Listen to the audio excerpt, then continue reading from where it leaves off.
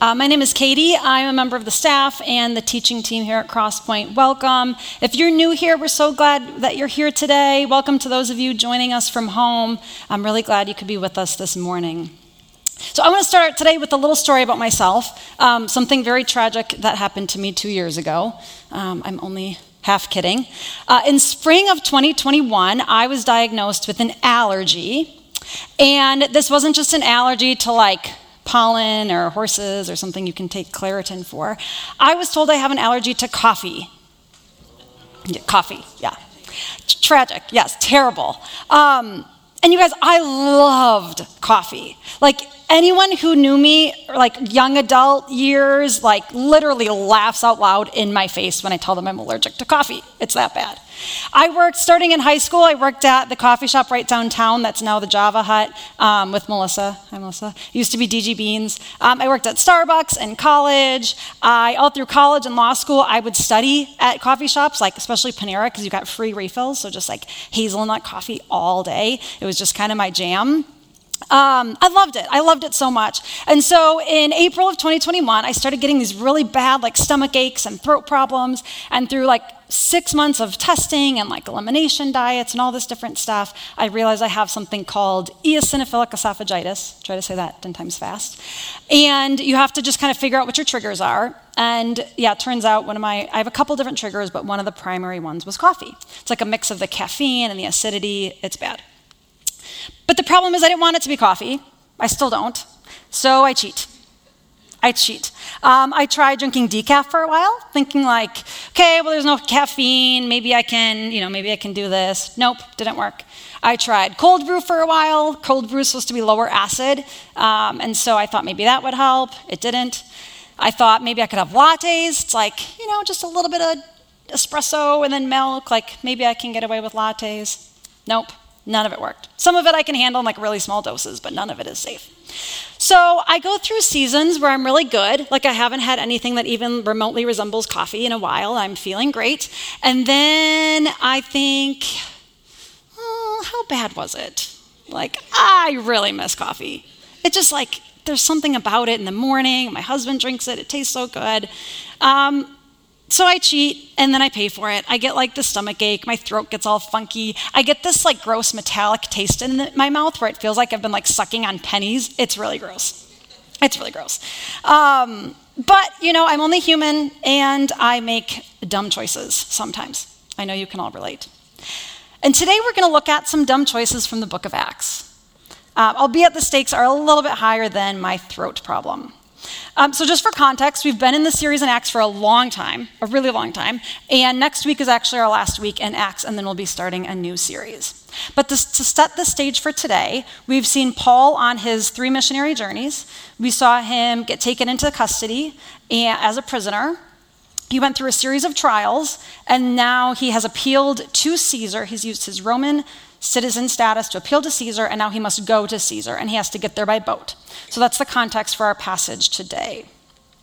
A couple things to note before we dive in is that the way that Paul would have gone to Rome was on a cargo ship. So they didn't have, like a Department of Corrections that we have now that would have facilitated like passengers making it to Rome. So a centurion named Julius would have had custody for a group of prisoners, and he would have booked passage on a cargo ship that was delivering grain to Rome. And they would have sort of hopped on that ship and hitched a ride. We see that Paul was treated quite favorably by the centurion. It may be been because of his status as a Roman citizen. It may have been because he had like an approving letter from Festus. But we see throughout the journey, like at one point they docked at a few different points to deliver grain and change ships. And at one point Julius lets him go and stay with his friends for a few days so he can be fed and housed. And throughout the journey, he's treated quite well. Another thing to note about this journey is the time of year it would have taken place. So the passage tells us that it's after the Day of Atonement, which would have been in September or October. So we know that we're kind of in the fall season, just like we are now. And what we know about this season is it would have been a dangerous time to set sail. So summer months were like prime sailing season. Winter, starting in like mid-November, winter would have completely ceased. Winter was like, there was no sailing. And so fall and spring were the dangerous sailing months. But the demand for goods didn't cease, obviously, just because it was winter. And so Rome still wanted their grain, and so they created financial incentives for those who were willing to take the journey to be able to get the grain there. All right, so picking up in our passage in Acts 27:9, it says, "Much time had been lost, and sailing had already become dangerous because by now it was after the Day of Atonement. So Paul warned them, 'Men, I can see that our voyage is going to be disastrous and bring great loss to ship and cargo, and to our own lives also.' But the centurion, instead of listening to what Paul said, followed the advice of the pilot and the owner of the ship. Since the harbor was unsuitable to winter in, the majority decided that we should sail on, hoping to reach Phoenix and winter there. This was a harbor in Crete, facing both southwest and northwest." All right, so if we can put the map up on the slide. I've got my laser pointer. Okay, so they would have started here. Here's where the ship started their journey. They've stopped at a few places. They've gone here, and now they're in a place called Fair Havens. And before they leave Fair Havens, Paul stands up and says, "You know what? I really think we shouldn't go on. We should stay. I can see it's dangerous weather out there, and I think we should stay and spend some time here before we resume our journey." But the centurion takes the poll, talks to some people, and decides, we're going to try to make it to Phoenix, which is right here, city that doesn't look too far away, but it would have been a larger city and a more suitable place to spend the winter in. It would have been kind of more available to them to spend some time there. So, resuming in verse 13 in our passage. "When a gentle south wind began to blow, they saw their opportunity. So they weighed anchor and sailed along the shore of Crete. Before very long, a wind of hurricane force, called the northeaster, swept down from the island. The ship was caught by the storm and could not head into the wind, so we gave way to it and were driven along. As we passed to the lee of a small island called Cauda, we were hardly able to make the lifeboat secure, so the men hoisted it aboard. Then they passed ropes under the ship itself to hold it together. Because they were afraid they would run aground on the sandbar of Syrtis, they lowered the sea anchor and let the ship be driven along. We took such a violent battering from the storm that the next day they began to throw the cargo overboard. On the third day, they threw the ship's tackle overboard with their own hands.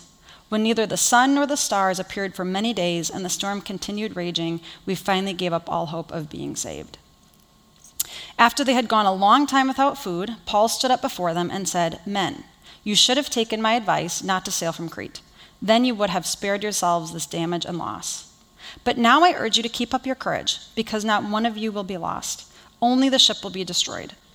Last night an angel of the God to whom I belong and whom I serve stood beside me and said, "Do not be afraid, Paul.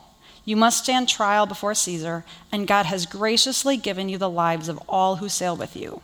So keep up your courage, men, for I have faith in God that it will happen just as he told me. Nevertheless, we must run aground on some island." Okay, so what's happening here? If we can go back to the map, we've seen that Paul told them they should stay here. They take a quick poll, and the majority is always right? So they decide to try to make it to Phoenix, but they don't. They end up getting caught in a storm, and they are lost at sea for 14 days. Before you know it, they're desperate. They're throwing cargo overboard to try to lighten the load. It tells us they haven't eaten in a long time. Neither the sun nor stars have appeared in many days. And they pretty much give up all hope of being saved. And then Paul stands up at one point and says, "I told you so." I'm sure he said it very graciously. But he tells them to keep up their courage. He shares a vision that he had where an angel appeared to him and said that he will make it to Rome to appear before Caesar, and that God will spare the lives of everyone who's with him on the ship. And to summarize the end of this passage, that's exactly what we see happen. After spending the 2 weeks caught in the storm, they end up striking a sandbar near the island of Malta, and they all, somewhat miraculously, make it to shore. The ship is broken to pieces, but everyone makes it alive. So Paul's promise, really God's promise revealed through Paul, is made good.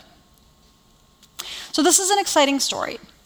And as I sat with it prayerfully to discern sort of what theme I wanted to share with you today, here's what stuck out to me. This is going to be our bottom line for today. Even in the middle of crises, God's grace abounds. We'll see how God's grace abounds in our passage in the midst of a shipwreck, and we'll see how God's grace abounds in the crises of our lives. One thing to note in our passage is that at the point that Paul stands up and warns them to stay, hey, we should stay in winter where we are, there is some debate over whether he was speaking just as like a seasoned sailor. Paul had done quite a bit of sailing, and he'd even been in some shipwrecks, and so some commentators think that he was just speaking as a sailor from his experience, and some believe that he had divine insight. I tend to think it's probably the latter, and I think we see this bear out as the story goes on, especially because he gets this vision from God and this vision from an angel. We see God speaking to him, and it seems to me that he was speaking directly with insight from God there. So Paul gives them advice, and they ignore him. They make a dumb choice, just like me, every time I choose to partake in a coffee beverage. But it's interesting to note what Paul doesn't do here, okay? He doesn't kill himself trying to control them. Right? He doesn't go up to the sails and try to stage a coup or cut the sails and try to prevent them from carrying on. He simply stands up, tells them about the danger he sees on the horizon, and when they choose to go their own way, he lets them do it. It doesn't take long for us to see that this was the wrong choice, right? Before long, they're frantic and throwing cargo overboard and desperate and not eating. They're in total crisis mode. And as I thought about this, I thought, well, that feels a little familiar. How often do we hear God's voice, or maybe sense his prompting us to do this or that, but we think we know just a little bit better? I just have to get this grain a little bit further, God. I just have to make it to Rome. You don't understand. If I don't make it there, I don't get a profit.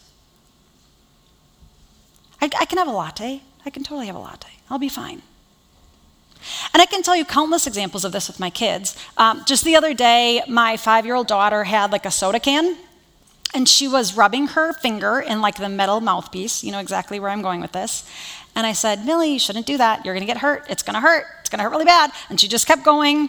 And sure enough, she sliced her finger right open, and there was blood and tears. And then there was a Band-Aid, and then there were tears about taking the Band-Aid off, and the whole thing. It was a mess. And I could share countless examples. This is an everyday occurrence in our home. Don't jump off the couch.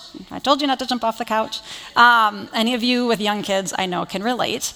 But it's also not just our kids, is it? This is all of us. This is all of us. One commentator I read on this passage, Willie James Jennings, said something I thought was really insightful. He said that Paul's word to the sailors, when he stands up and says we should stay here, it interrupted something for them. It interrupted their profit motives, right? This was a grain ship. If the cargo didn't make it to Rome, they didn't get paid. So his word interrupted their profit motives, and it interrupted their strategic planning. Those in charge of this journey would have mapped out where they wanted to be and when, and they would have gone about kind of having their idea of what the journey should look like, and Paul's word to them would have thrown that off. And this caused a lot of conviction for me. The idea that our own efforts at strategically planning our lives around what we think is best can actually block us from hearing God's voice. God may be trying to speak to us, but we get so caught up in our ideas of what's best, our strategic planning, our idea of the good life, whatever it might be, that we choose to go our own way. I was tempted to sing a little Fleetwood Mac there, but I have a really bad voice, so I'll spare you that. But this could be in a number of different areas. This could be with our time, right? Maybe you feel God calling you to volunteer in a certain area or to serve somewhere, or maybe he's calling you to establish better rhythms of work and rest. Maybe set aside a Sabbath each week to spend time with him. Maybe to invest in a certain relationship. I don't know. It could be any number of things for you. But we have our idea of how we'd like to spend our time, what feels most meaningful to us. Maybe it's with your money. Maybe you feel God calling you to be more disciplined, or maybe more generous, or maybe to give to a certain cause.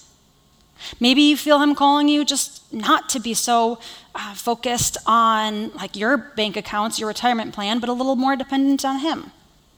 But we have our eyes fixed on what we think we need. Maybe it's an area of personal growth. You may feel God calling you to grow in patience or humility or to surrender a certain relationship to him. But we think, yeah, God, but you really don't understand this person. If you knew them, you would get it. Thanks, but no thanks, God. I'm good. I got this. And after a while of going our own way, we don't take the time to sit and listen to God. We end up at the end of our rope, right? How often do we do this? And then we end up tired, desperate, hungry, exasperated, our throat hurts and we feel like we've been sucking on pennies. And isn't it interesting, though, that this often ends up being the time that we're most able to listen to God? Like, why is it that it's not till we're at the end of our rope that we become finally attuned to his voice? He was speaking all along. We were just too caught up in our own ideas of what's best to be able to listen to him. And when we do finally listen, God reminds us why his plan for us is best. Paul shows us this attribute of God in his rebuke to the sailors. You should have listened to me, he says. But not in a way that's meant to burden them with shame or guilt, not like a 12-year-old who'd be like, I told you so. His rebuke is full of love. And actually, the word rebuke here, as I was writing it, I thought, well, that's, it has this really harsh connotation. So I kind of looked for other words. The word reprove came up, and I really like the word reprove because it's this idea that you're correcting someone for their betterment. Like it's done out of love for the betterment of the other person. And that's what God is to us. Kind of like a loving parent. Here, remember how I said that wouldn't work? Come, follow me. Let's go this way instead. God's reproof is always done in love. So we see that in Paul. We see him offer a loving reproof here, but we see him doing something else as well.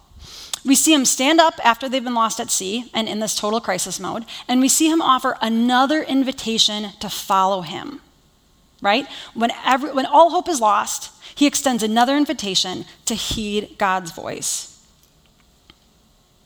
Have you ever missed a deadline for like an invitation to something? Maybe like a party or a wedding and you forgot to RSVP. Maybe like tried to buy tickets to something and it was sold out. Taylor Swift, anyone? Maybe like a promo code, something you wanted to buy and there was like a promotional rate and you missed the deadline and then you don't have the sale anymore and it's a huge bummer. God's not like that. His invitation to follow him never expires. We're never too late to the party. His Ticketmaster doesn't crash. No matter how long we spend choosing to go our own way, God always beckons us to return to him. God's hand is always out open to us, no matter how many times we reject his grace and his goodness. Like Paul was to these sailors, God invites us to change direction, to follow his leading, to repent from heading down our own path, and to turn towards him. God's invitation to follow him never expires. So we see that in this passage. We see Paul stand up and invite them to keep the faith, to trust God with their journey. But we also see that the sailors aren't saved from the consequences of their decisions, right? They not only lose the entire ship, but they also lose the cargo. That was the entire purpose of the journey to begin with. And God doesn't shield them from that. And nor does he do that with us, right?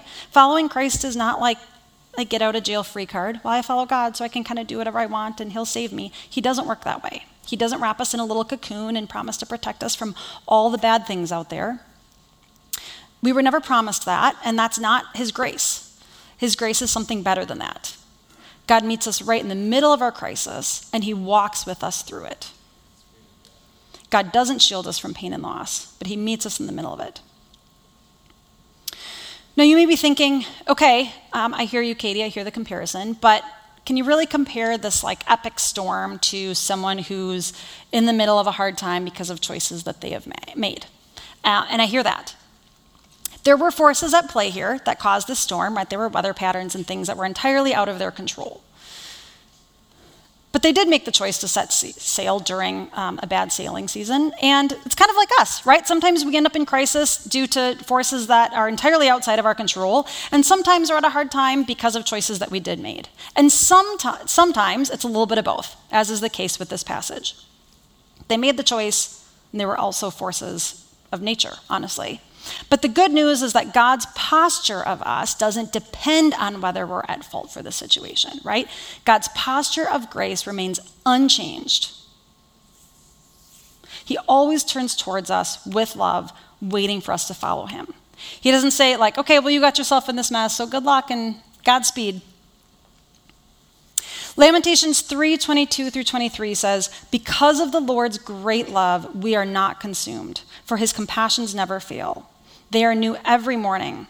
Great is your faithfulness. So these words were spoken, if you can leave that up for a minute, these words were spoken when the Israelites saw the temple destroyed and were exiled from their homeland. So this was a major crisis moment in the story of the Israelites. And it was brought about by their own unfaithfulness to God and the breaking of their covenant with him.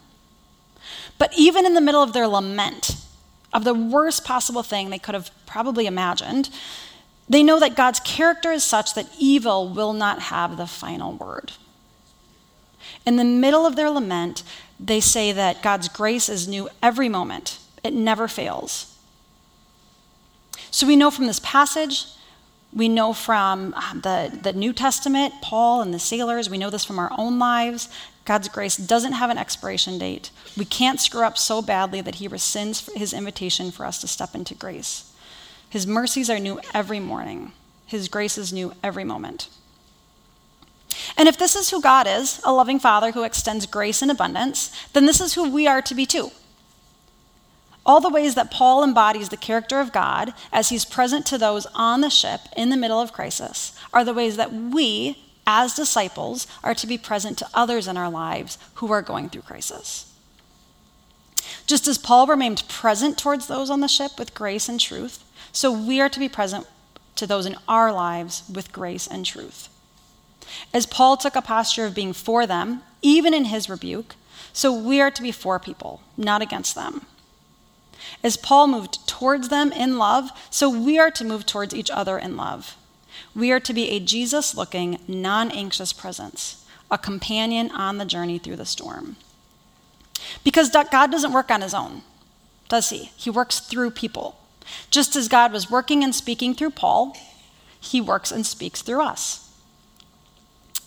So I can think of a number of different examples from my life when I've been given the opportunity to be present to people who are going through a hard time. One example I wanted to share with you that came to mind for me was from college.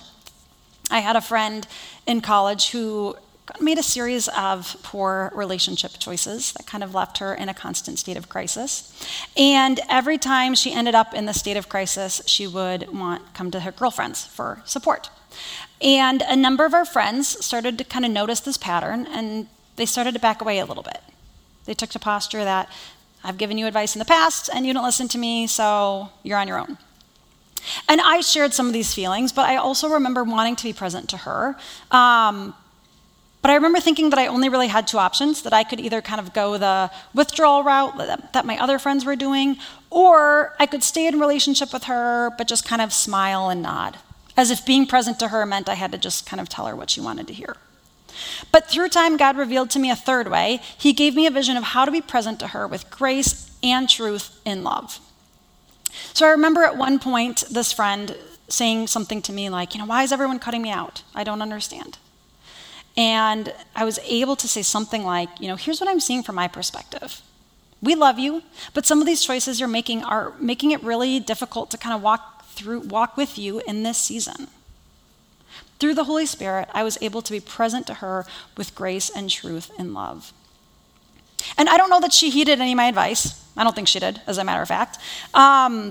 But that's okay. Part of our job is just to stick with people and to persevere with them as they experience the consequences of their decisions. And they're consequences that we can't fix, right? Our job is not to fix people or to control outcomes. It's just to remain present to them as God is present to us. Full of grace and full of truth.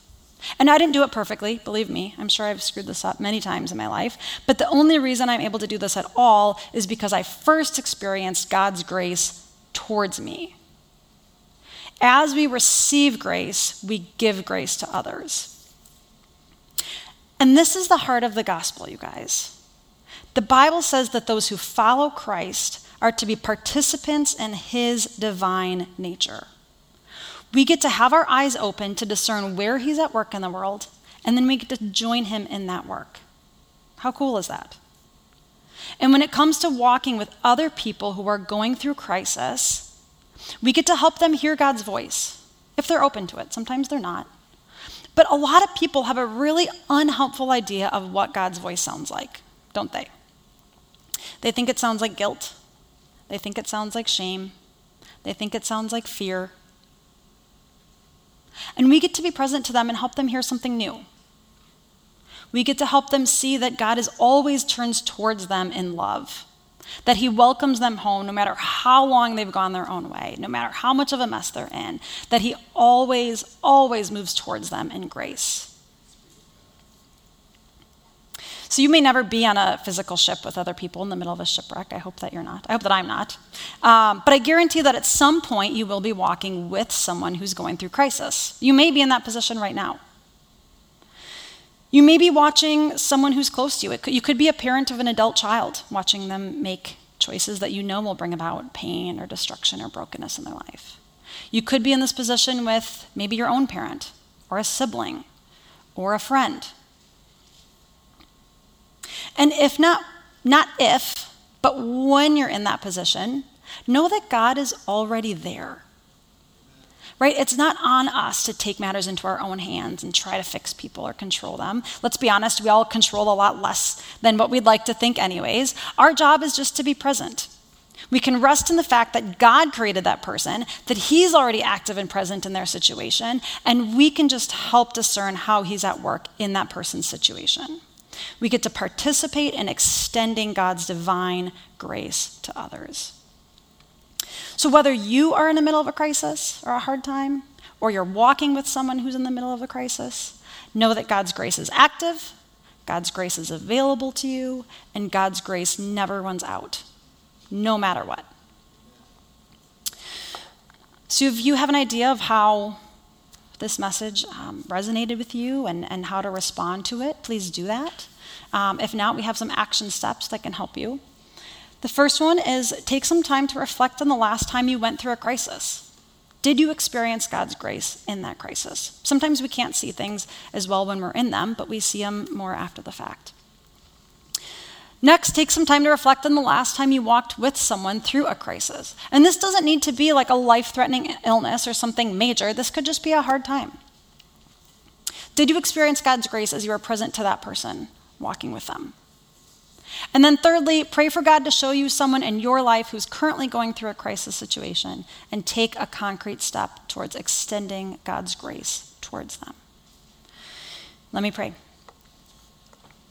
God, I thank you for your word today. I thank you that you are present to us when we're going through hard times. I pray that we would know how to receive your grace and that we would be able to extend that grace to other people. I pray that as your disciples that you would help us to hear your voice, that we would receive your love and your grace and your truth, and that we would be transformed by that. Then that we would go out into the world as people who love you and who embody your character in the world. I ask all these things in Jesus' name. Amen. Go in peace.